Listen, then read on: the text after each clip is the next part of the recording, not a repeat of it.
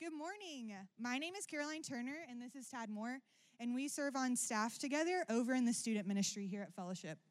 We wanted to share with you kind of a fun update and story, I guess, from a couple of weeks ago. We got to do a service night in partnership with Samaritan Community Center, packing snack packs. If you're not familiar with snack packs, their goal with that is to provide food over the weekend for families that may be experiencing food insecurity. And so we gathered with a lot of our students out here in the parking lot, and we had these assembly lines going and had a lot of fun. And in true FSM style, the whole night kind of culminated in a fun dance party. But we had a blast and wanted to say thank you to many of you who helped donate so that we could do that event. Samaritan is a great ministry to partner with. And so you can look up, I would highly recommend look them up online and see if there's ways to donate to what they're doing, especially when it comes to snack packs to help feed students in Northwest Arkansas. And we've got a couple events coming up in FSM that we just wanted to let you guys know about. First, we have our Barn Bash for 7th and 8th graders. This is our first time doing it, but we're teaming up with the FSM Rogers campus. So your 7th and 8th graders, if you have them, will be getting to hang out and spend time with Springdale, Rogers, and Benville students up at the Rogers campus. It's on October 13th during their normal cell group time from 6 to 8:30, and we're going to be providing food for all of the cell groups. And so drop off your students hungry. And then our other announcement is that on November 28th, we're going to be having a worship night for families, teaming up with other churches. To kind of kick off the Advent Christmas season together. So. Yes, and time TBD, but it will be in the evening. And then last thing, we're going to be doing a training that we would love to invite you parents to. If you have any students birth to 18, we've just seen a huge increase in need for how to engage students with mental health and how to talk to them and help them process through their emotions well. And so we're going to have 2 licensed counselors come, and we're going to meet over in the Student Center on October, let's see the time, here we go, 19th. And so we're going to meet over there, and we're really excited just to help learn some practical ways that we can better talk to students as they're processing through their emotions and when and if they need to see counseling. And so you can sign up for that by following this QR code. We're going to have childcare available, so you can come with the whole family. We're really looking forward to this, and hopefully it'll be a great service to your family as we try to love our students better. So I'm going to pray for us, and then we're going to dive into worship with one another. We're really glad that you're here. Bow your heads with me. Father, thank you for this morning. Thank you for all the ways that you love us. Thank you that you've displayed your love for us in the person of Jesus, and that when we look at his life and the way that he lived and cared for people, we get a perfect picture of your love for us, God. And so as we gather in this place, as people that claim to follow Jesus, would we just be captivated by your beauty, God? And as we spend time singing these songs, would move our emotions and our hearts and stir our affections for you, the way that you love us. Would we in turn then love others the way that you've loved us first? So we thank you for this time, and would you teach us from your word this morning, and just with this time together as a family of believers be a real blessing for all of us. We pray this in Jesus' name. Amen. Thanks, Tad. Thanks, Caroline.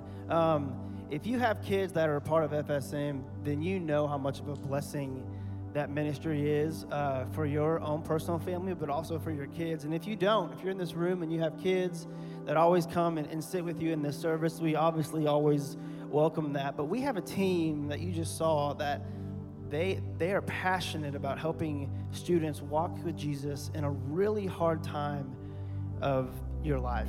I don't know if you remember 7th grade or maybe your first day in high school, but that can be a pretty intimidating moment. And there's all kinds of messages that you can receive walking into a new place. And they are there with other leaders that are just wanting to invest in those students and help them believe things that are true about who they actually are in Christ. And so can we just give the FSM team a thank you? They do an incredible job week in and week out. I'm so thankful for them. Well, hey, this morning as we turn to sing, I want to point our attention to, for me and my story personally, one of my favorite passages, and it's Psalm 139. When I think about my story, I think about a lot of different struggles, but one of my main struggles is believing that my value comes from who God says I am rather than value that I think other people will place on me. So, for example, I'll walk into a room and I'll immediately have a conversation with somebody and I'll leave and go, man, I wonder what kind of impression I left on them. That's a small way to place your value in that person's eyes. And that can be taken in so many different extremes, which leads to chains, really, dependent on other people rather than dependent on Christ, which leads to freedom because his opinion of you doesn't change because of the work of Jesus on the cross. And so I want to read this over us this morning, and here's my invitation. You can stop proving your value this morning, and you can receive it from God this morning, and let that be what flows as we sing. So hear these words from Psalm 139.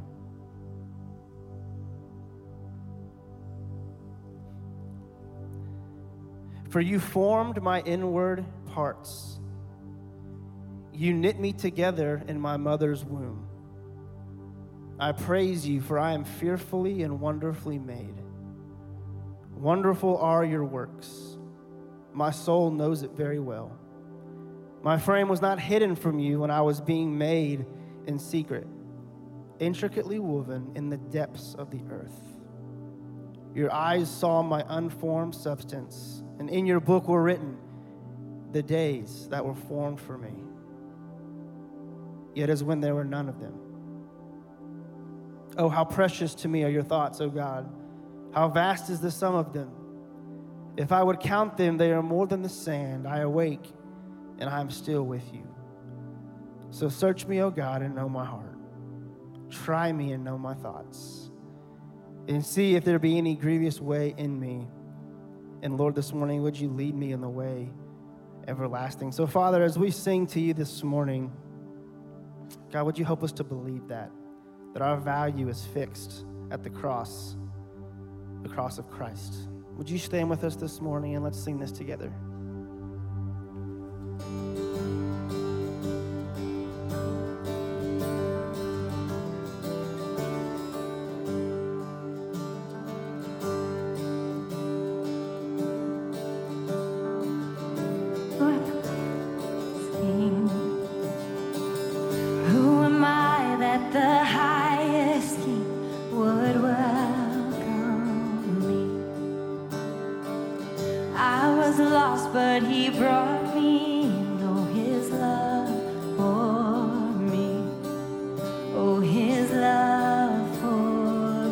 Sing it together. The sun sets free, oh, it's free indeed. I'm a child of God, yes I am. Free at last, he has ransomed me, his grace runs deep. While I was a slave to sin, Jesus died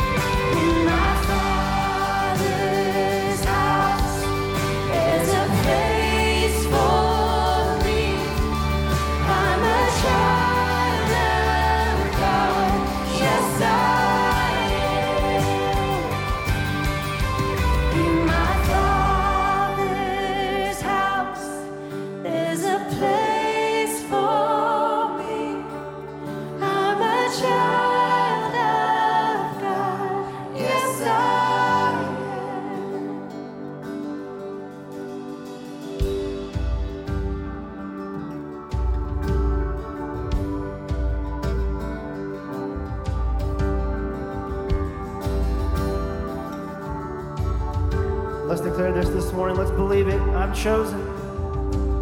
I am chosen, not forsaken. I am who you say I am. You are for me, not against me. I am who you say I am. I am chosen, not forsaken. I am who you say I am. You are for me, not against me. I am who you say I am. I am chosen, not forsaken. I am who you say I am. You are for me, not against me. I am who you say I am. Oh, I am who you say I am. Yes, I am who you say I am. Who the Son sets free, oh, is free indeed. I'm a child of God. Yes, I am. In my Father's house, there's a place for me. I'm a child of God. Yes, I am. In my Father's house, there's a place for me. I'm a child of God. Yes, I am.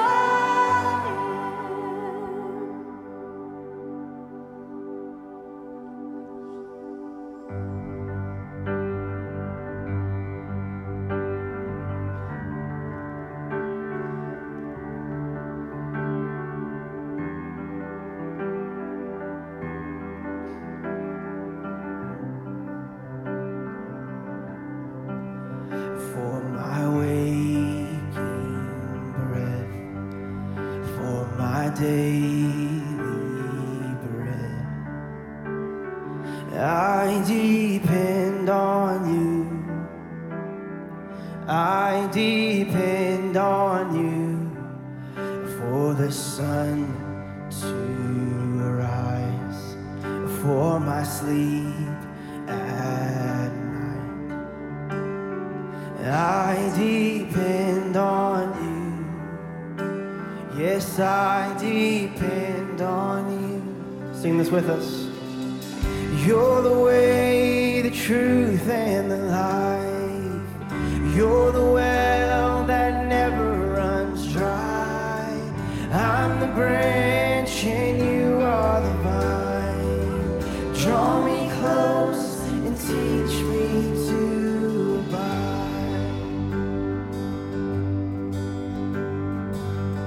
Let's sing this together where the Spirit leads.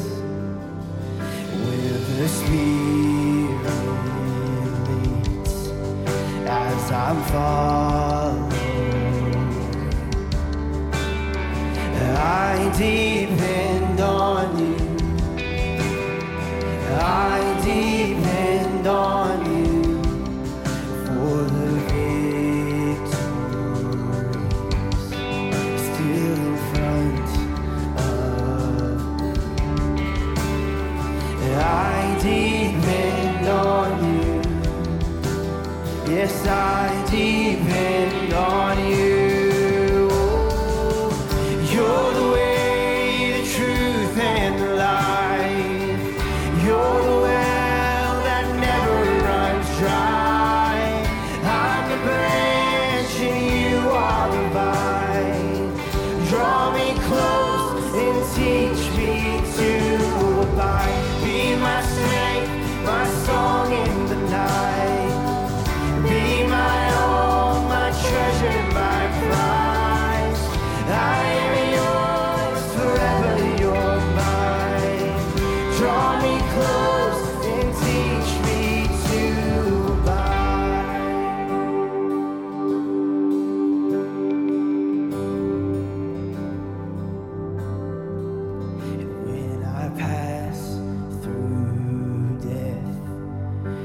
as I enter rest. Hear this. I depend on you. I depend on you for eternal life, to be raised with Christ. Oh, I depend on you. Yes, I depend on you. You're the way, the truth, and the life. You're the well that never runs dry. I'm the branch and you are the vine. Draw me close and teach me to abide. Be my strength, my song in the night. Be my all, my treasure, my prize. I am yours, forever you're mine. Draw me close and teach me to abide. Whoa.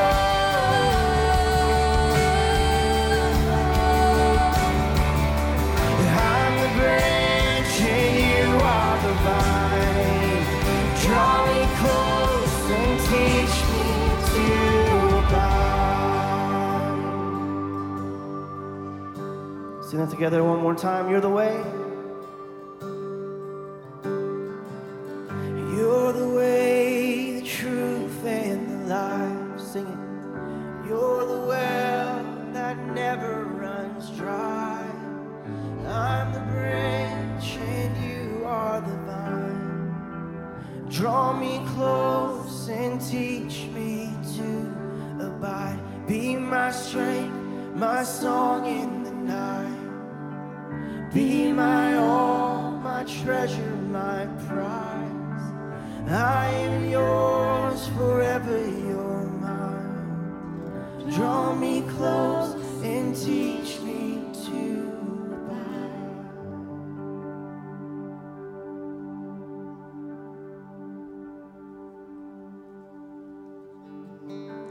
I will build my life upon your love.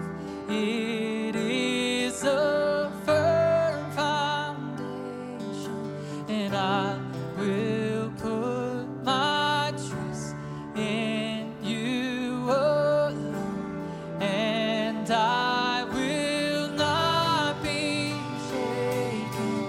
Oh, I will build my life upon your love.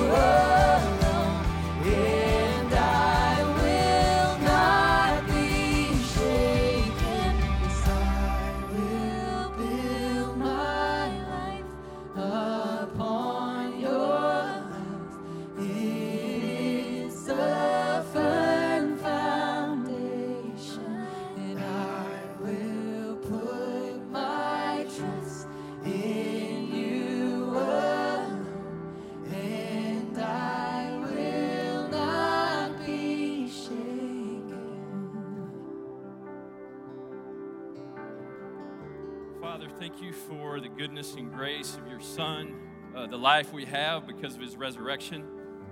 Thank you for his death on the cross, that we could be made right with you and that we could have our sins forgiven. It's in those truths and our identity in you that make us together this morning as a church family. God, would you give us the grace this morning to listen to your word, understand it, and know how to rightly apply it.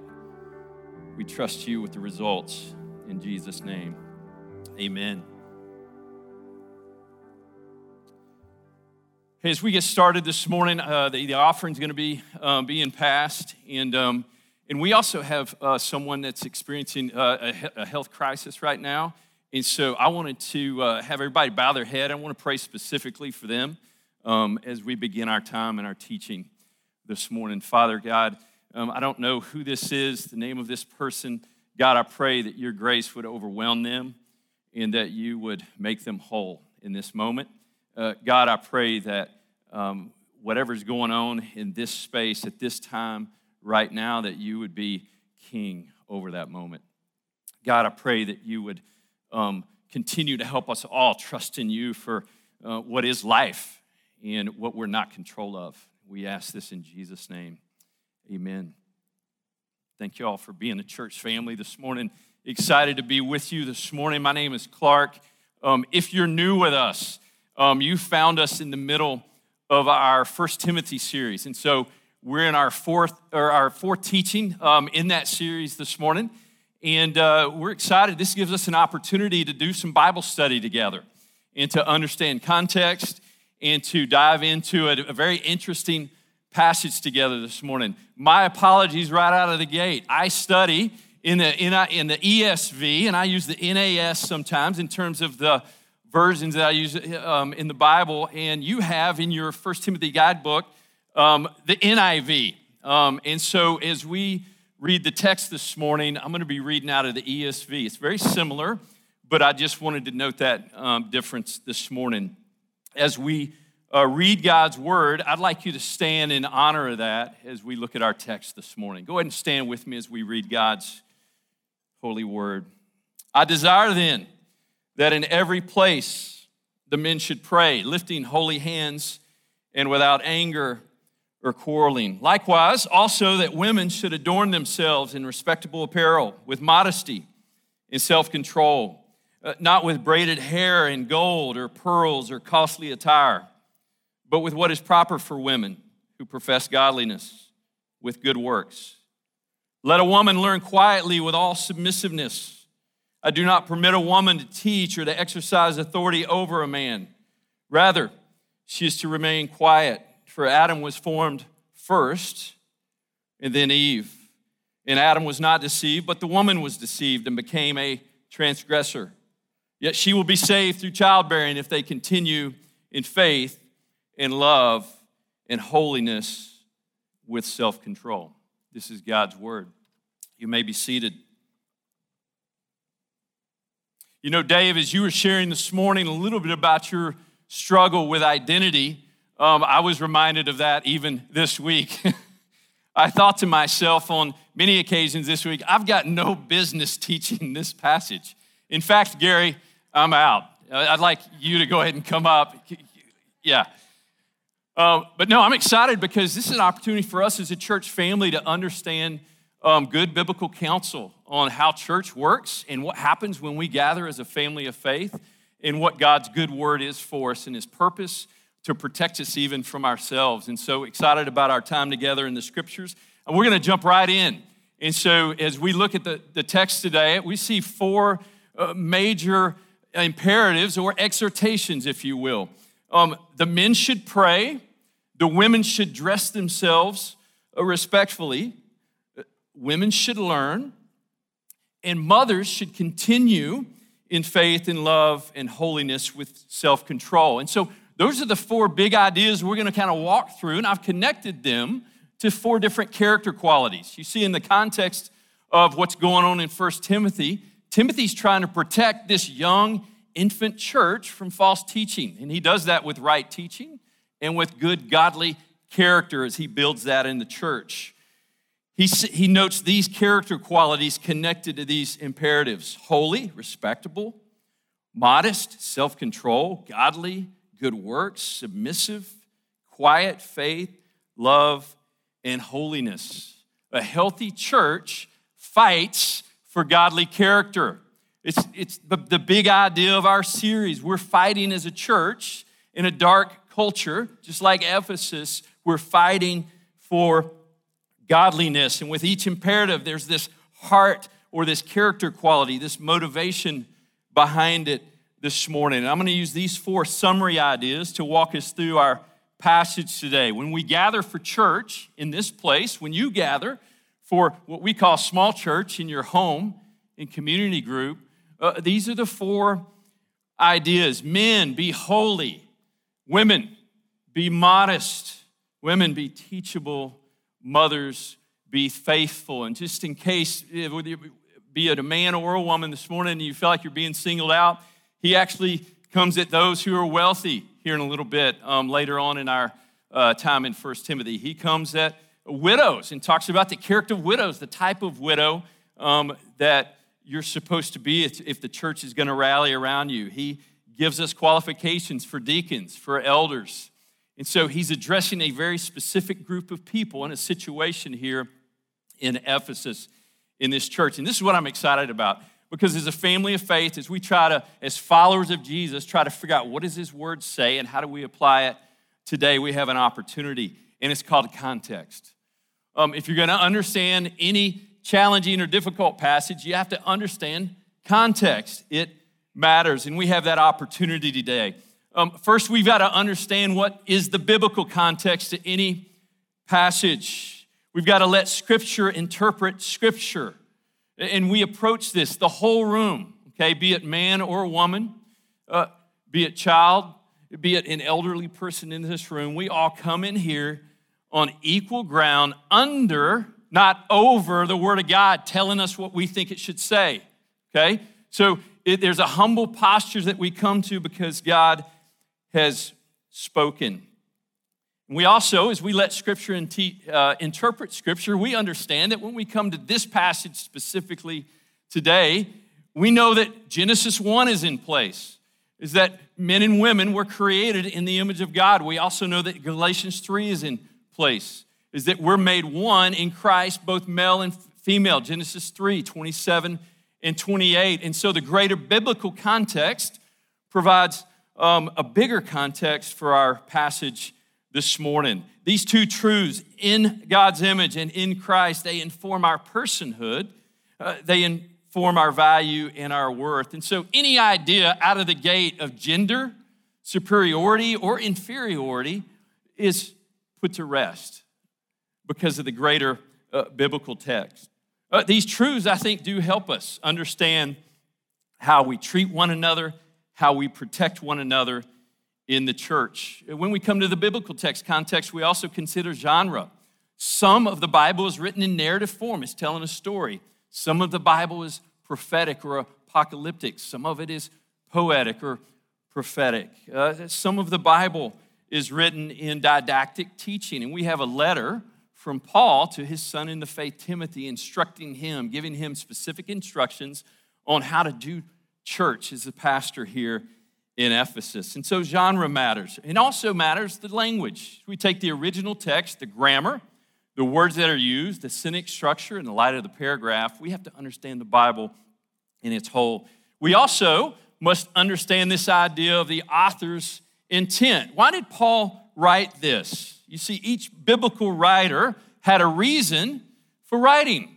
The Gospels are like that. Each gospel writer had a certain angle that they were using to communicate the good news of Jesus and his kingship. And it can be difficult because in letters like this, we often seem to be only hearing one end of the phone conversation. If you've ever been in an awkward situation like that, you're like, what's going on there? What are they saying on the other end? And we don't know necessarily in this context the previous conversations that Timothy and Paul had had in their correspondence. We just know this letter from Paul to Timothy. It could be that Timothy was saying, hey, Paul, I don't know why you left me in Ephesus, but here's 6 things that are happening, and I don't know what to do as a young pastor. This is crazy town in Ephesus. And these women and these young men are 3 months old in the Lord. I'm not sure how to pastor this situation. And so we get some clues here on maybe what they had been talking about. We get to hear the other side of the phone conversation as Paul deals with specific pastoral concerns. We also consider this idea of descriptive or prescriptive teaching. Sometimes in the scriptures, it's just describing what's going on, the story that's happening. Other times, the author is prescribing or giving clear direction. This is how something should be done in all times and all places. I actually think today we get a little bit of both. He's describing something going on specifically in a place called Ephesus, but he's also prescribing something that's good for all times and all places. And then it's important that we understand the cultural context of a passage. God spoke his word, and this is what I love about the scriptures. He spoke it in the grit, in the realness of what life is, a particular historic and cultural setting.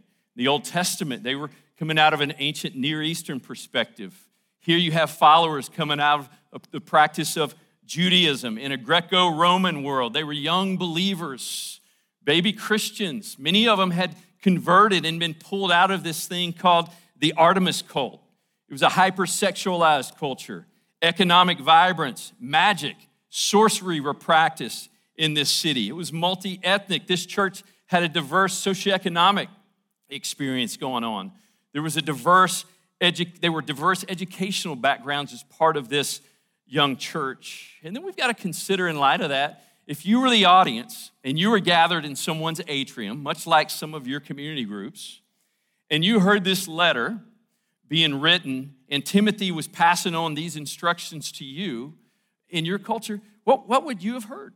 How would you have interpreted what was being said? And I think it's fair to at least admit in this room that we all come with different cultural biases or personal biases based on our own story. And some of these biases are rooted in how we grew up. Some of them are rooted in how we were treated in the churches that we grew up in. And even though our story is part of what God is doing in us, I think it's an important and it's instructive that even our own story kneels to the scriptures. And our story is not authoritative in the way that the scriptures are. The scriptures serve as our filter, and so we bend a knee to the scriptures. In our own flawed humanity, the pain and the abuse that maybe we've even come from, we have to be careful that we don't put that on top of a passage like this. We kneel underneath the scriptures. And so in light of the context in 1 Timothy chapter 1, this is part of what's going on, and we looked at this in week 1. Michael did a great job setting us up. He encouraged Timothy, remain at Ephesus, and he tells him why. So that you would teach certain persons not to teach any different doctrine right out of the gate. The reason he wrote this letter is to protect this church from false teaching. And I think it colors the way we interpret our passage today. And then he says the motive behind this charge, Timothy, is out of love that issues from a pure heart, a good conscience, and a sincere faith. And I sure hope in the name of Jesus and for the glory of God that y'all know that's my motive today too, that I love you. You're part of, this is my home church, and Pam and I and my family, we get to worship and be a part of life with you here in Fayetteville.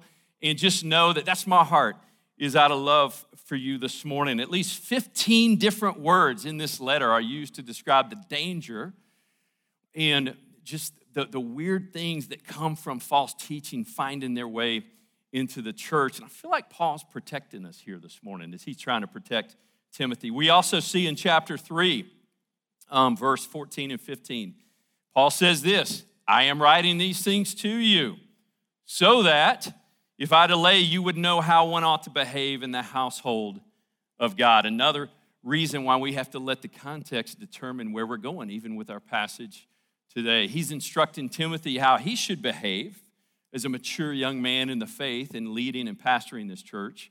But also he's instructing Timothy on how others who are going to lead in this church are supposed to behave in the context of the gathered assembly. And so we have that as our context. And when we consider biblical roles in the church, it's healthy to remember as well that what we're talking about here this morning is the church, okay? God has specific roles for men and women in the context of the local church. He also has specific roles that he outlines for moms and dads and husbands and wives inside the home. The Bible is not explicit on what those roles are in government and in the marketplace. Okay, you have to use just good judgment and wisdom as you take the scriptures and figure out what that means in this. I'm not speaking to those places this morning. This is a family discussion. As a follower of Jesus, we're talking about how we treat one another and we grow together inside the family of faith. Like I said, most likely as they were reading this letter or being instructed by Timothy, they were gathered in someone's atrium of a home, maybe 25 to 30 at the most, in someone's living room. And as they tried to process this out loud, they were having a difficult time trying to figure out, now, what does he mean by that? How do we apply that? And so we're going to jump right in. And I know Mickey looked at I know in your text, it starts with verse 9. Mickey ended with verse 8. I want to revisit that just pastorally for just a few minutes in verse 8. And I've got just some things I'd like to say to the men in the room. And there's a pattern in all these verses. You see a biblical imperative, you see a cultural expression, and you see a boundary given to protect this young church. And here we have the command to pray. And pray in a way, and he uses an ancient kind of form of prayer where you would lift your hands, but the heart behind it is to pray with holy hands. Holy simply means set apart for noble use. Men, when you come in here on church this morning, when you show up to experience church in the form of community group, men, show up prayerful with holy hands, with clean hands. I think he's focused here on the posture of the heart, hands that are set aside for noble use. Interesting the way he defines what holy is in this context is a contrast. Not arguing or one who produces quarrels. I think it's very instructive here.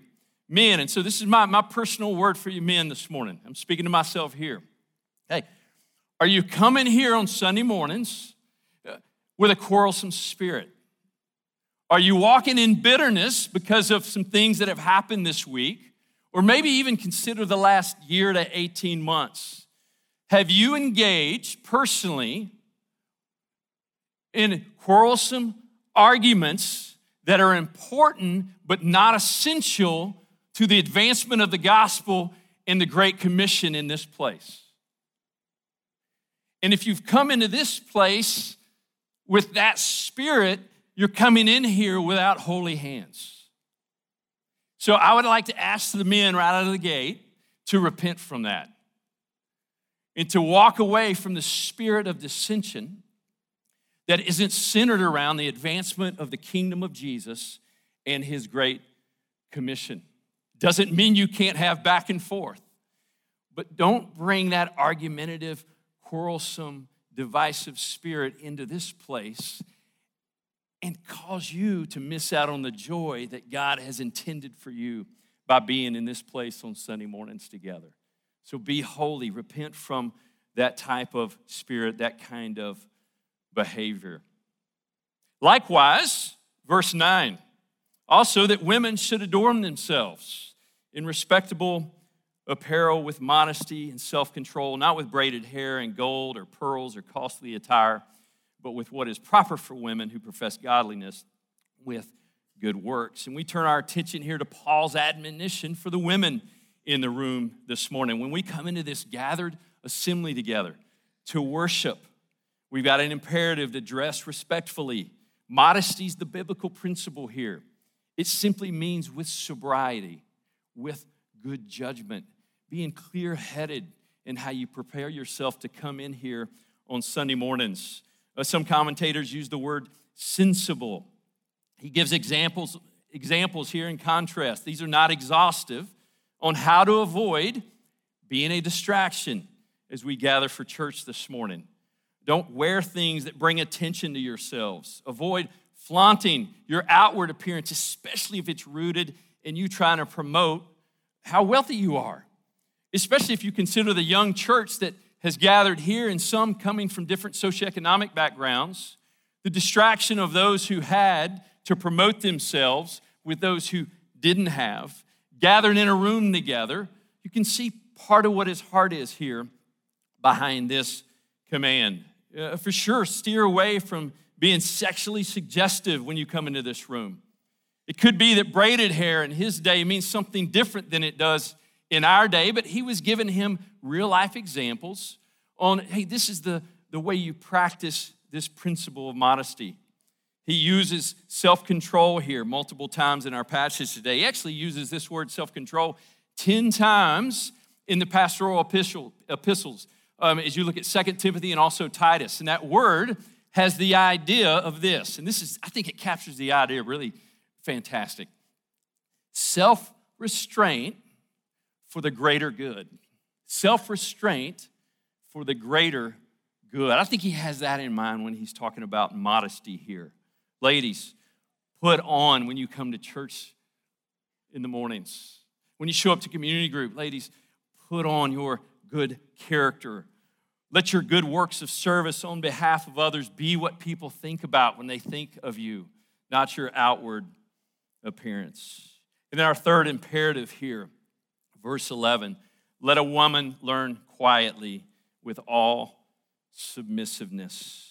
I do not permit a woman to teach or to exercise authority over a man. Rather, she is to remain quiet. What could be happening here that would cause Paul to address this specific imperative here? And we don't know for sure, but we do know that false doctrine, false teaching, based on the first chapter, was one of the greatest, if not the greatest threat to this young infant church and to many of the churches all around the Roman world as the gospel was reproduced. And if you consider what young converted Jewish women were coming out of, they didn't have skilled training or access or education in the Torah or the old law, and especially what it meant to take the old law and take the writings of the New Testament and then communicate those things in a Greco-Roman space. The difficulty, the rhetorical skill, the literary skill that it would have taken to be able to walk through with nuance how to apply this in their world, I think was pretty challenging.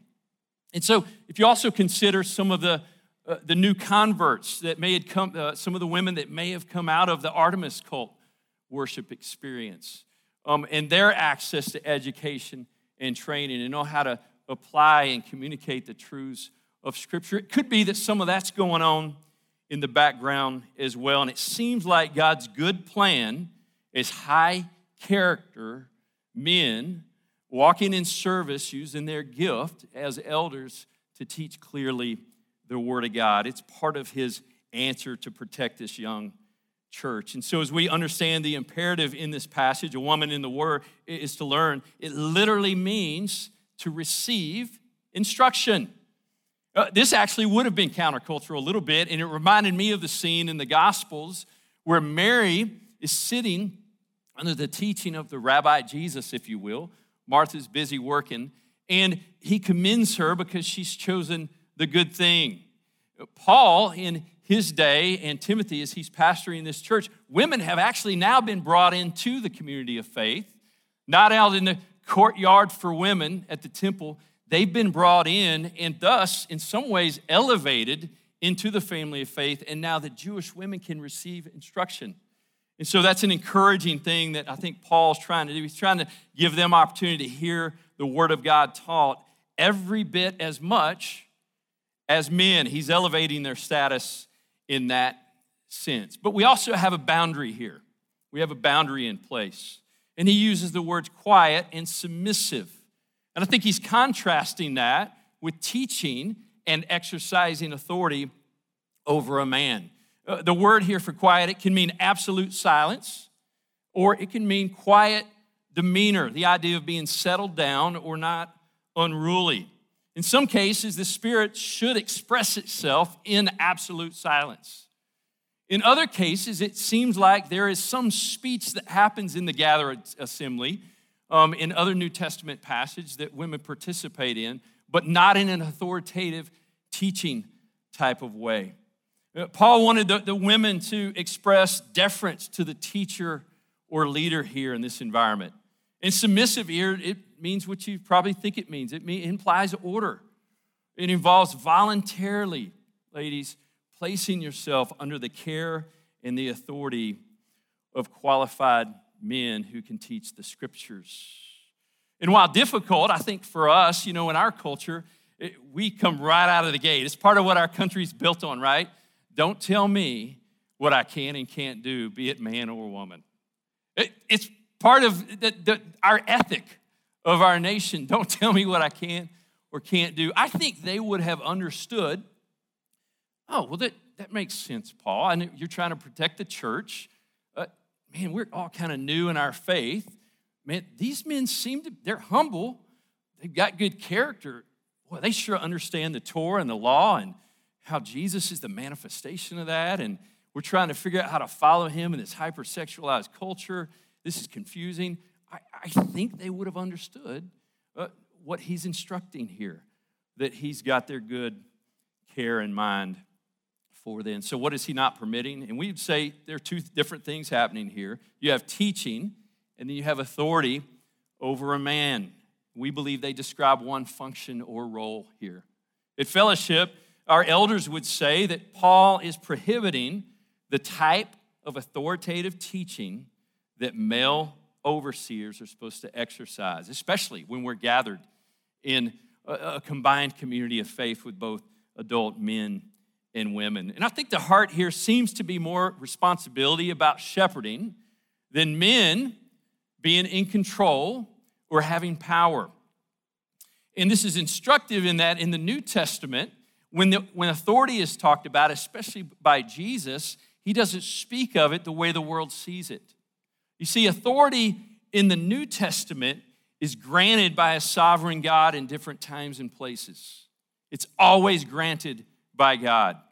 It's always assumed or embraced by the person in charge through service, through sacrifice, and through death. It's the way of the cross.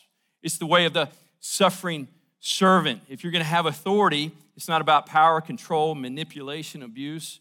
It's about dying to yourself for the benefit of the greater good. And so we're going to actually see that next week as we look at the qualification of male elders in our church. But the Greek word for authority here, it's the only time that Paul uses it here in the New Testament. It can mean to assume independent authority, to give orders to take over.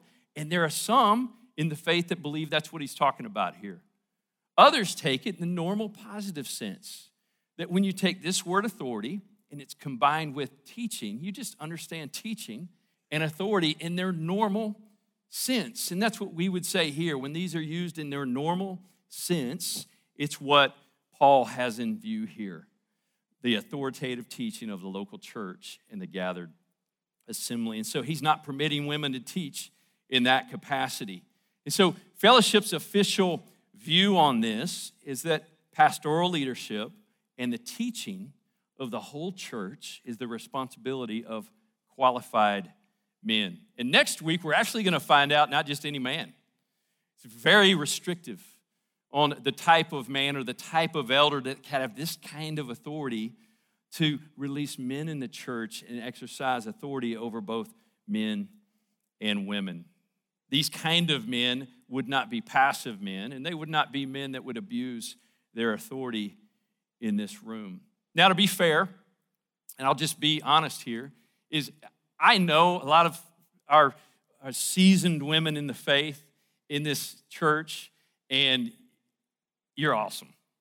And your ability to teach the scriptures, to interpret the text, some of you are way better at that than me.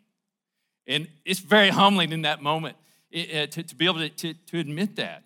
And yet you are. You actually have the gift of teaching. But in our text today, it's actually not about competence. It's about context and what Paul has in terms of trying to shepherd this young church. And so I applaud you for your gift, and we have a lot of ways that women can exercise that gift here in our church. And then he gives us the reason. Well, why does he not permit a woman to teach or exercise this kind of authority? And he goes back to the creative order. Before the fall, that Adam was formed first, then Eve, and then he looks at 14 and he looks post-fall. Fallen humanity, as the creative order was reversed in its function, if you will.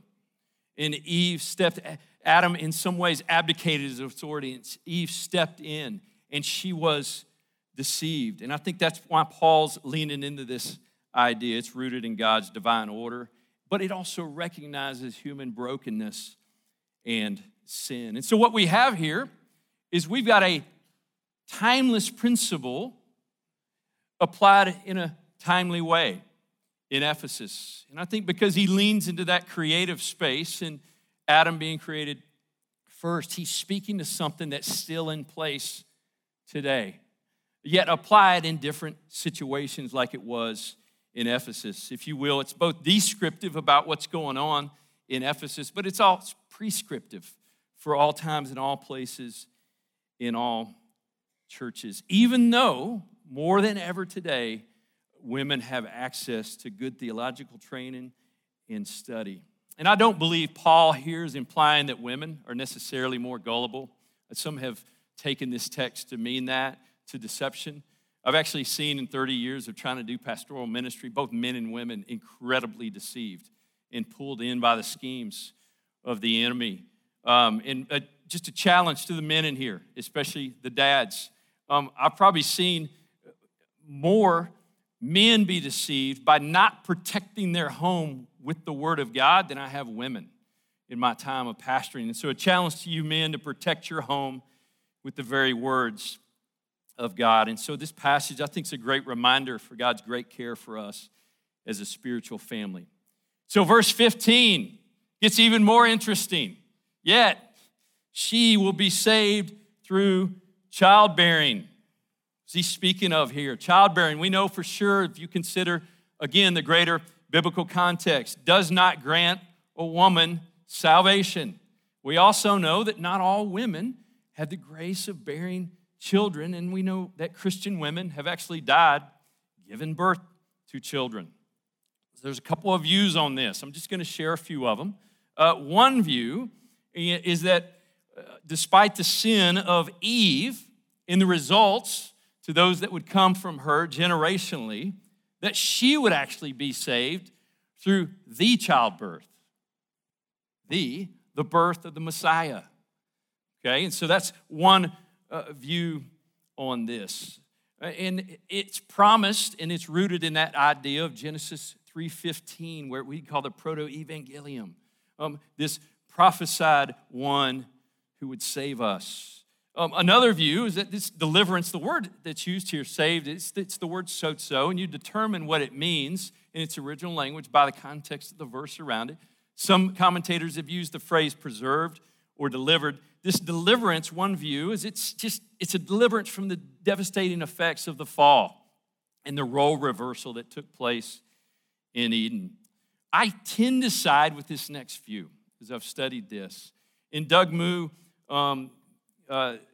interpreter and commentator, he says it like this. He believes that it's pointing out in the greater context, if we talk about roles, to the faithfulness of a woman, specifically a mother in this situation, to play and engage in her proper role, as exemplified in motherhood. And that it's not just the childbearing event, but it includes the whole experience of child rearing and all that is the motherhood activities that come with that. And so I tend to think that he's speaking of that role here, especially given the encouragement to continue in faithfulness. It feels like Paul, he's talked about the role of men inside the church to lead through authoritative teaching under the authority of elders. It feels like he's leaning into and exalting and bringing value and attention to the role of a woman in the home that God has entrusted children to be faithful in her role to teach them the very words of God in that space. He's not diminishing the role. He's not saying that these roles are more important one than the other, but he's bringing attention to that in our greater context. It doesn't mean that women don't exercise their gifts in the church or they don't have roles in society of leadership. But as God has entrusted you with the next generation, be faithful in that role. And he actually uses the word continue in the faith, in love, in holiness, and in the word self-control again. Giving up, using restraint for the greater good. So it seems to be an encouragement for a woman who is a mother to be faithful. And so we see here that a healthy church fights for godly character. A healthy church has men who come in here with holy hands. We've got women who come in here with modest, teachable hearts. And we have mothers who are encouraged to be faithful in their role. And when the church treats one another, respects one another with these things in place, we have the opportunity to be a healthy church and avoid false teaching and in turn living falsely out the gospel as we relate to one another. Well, there are people, and I would recognize this morning, there are other church traditions unique than fellowship, other than fellowship, that have different views here, okay? And so I think it's imperative on us to be a church that walks in the fruit of the Spirit with how we interact with one another when unpacking some of these concepts. And you can hold firm and true to what you believe this text says about leadership in the church, but you can also do it in a way that honors Christ and in a way that's respectful to both genders. I wanted to give you just a few resources because we've got 30 minutes together to walk through this. It's a much bigger discussion, and we'll see some more of this play out in our time in 1 Timothy. But our sermon notes podcast, Michael and I spent about 15 minutes together this past week unpacking this a little more. You saw on the slide previously, there's some other verse passages that you can look at for further study. You have some of that in your guide in 1 Timothy. And then I think Nick Rowland and Garland Autry on their Out of Curiosity podcast, there were 4 specific episodes where they walk through the value of women in the Old and the New Testament and the role they play in the community of faith. They actually unpack some of the different views of women, the egalitarian position of women in leadership in the church, the complementarian position, the traditional position of women in leadership in the church. They do a really good job, probably about 2.5 hours of really good content walking through the different views there. And so I would encourage you for further study to lean into that space. Let me pray for us. Well, Father, again, we pray for the family that is working through this illness, this event here this morning in our church, and I want to pray that you'd be gracious. Father, thank you for your good word, for its instructive nature. Thanks for taking care of us and for protecting us from ourselves. Be it man or woman in here this morning, God, I pray that we would be humble as we approach your word. We'd be gracious in how we interact with one another. God, I pray that you would grant our current elders who provide authority for us in teaching the good news of the gospel and the New Testament principles. God, I pray that you would give us humble, qualified men. God, I pray that you would help each person in here to find their place of service and their role that you have for them in this place. Thank you for your word. In Jesus' name, amen.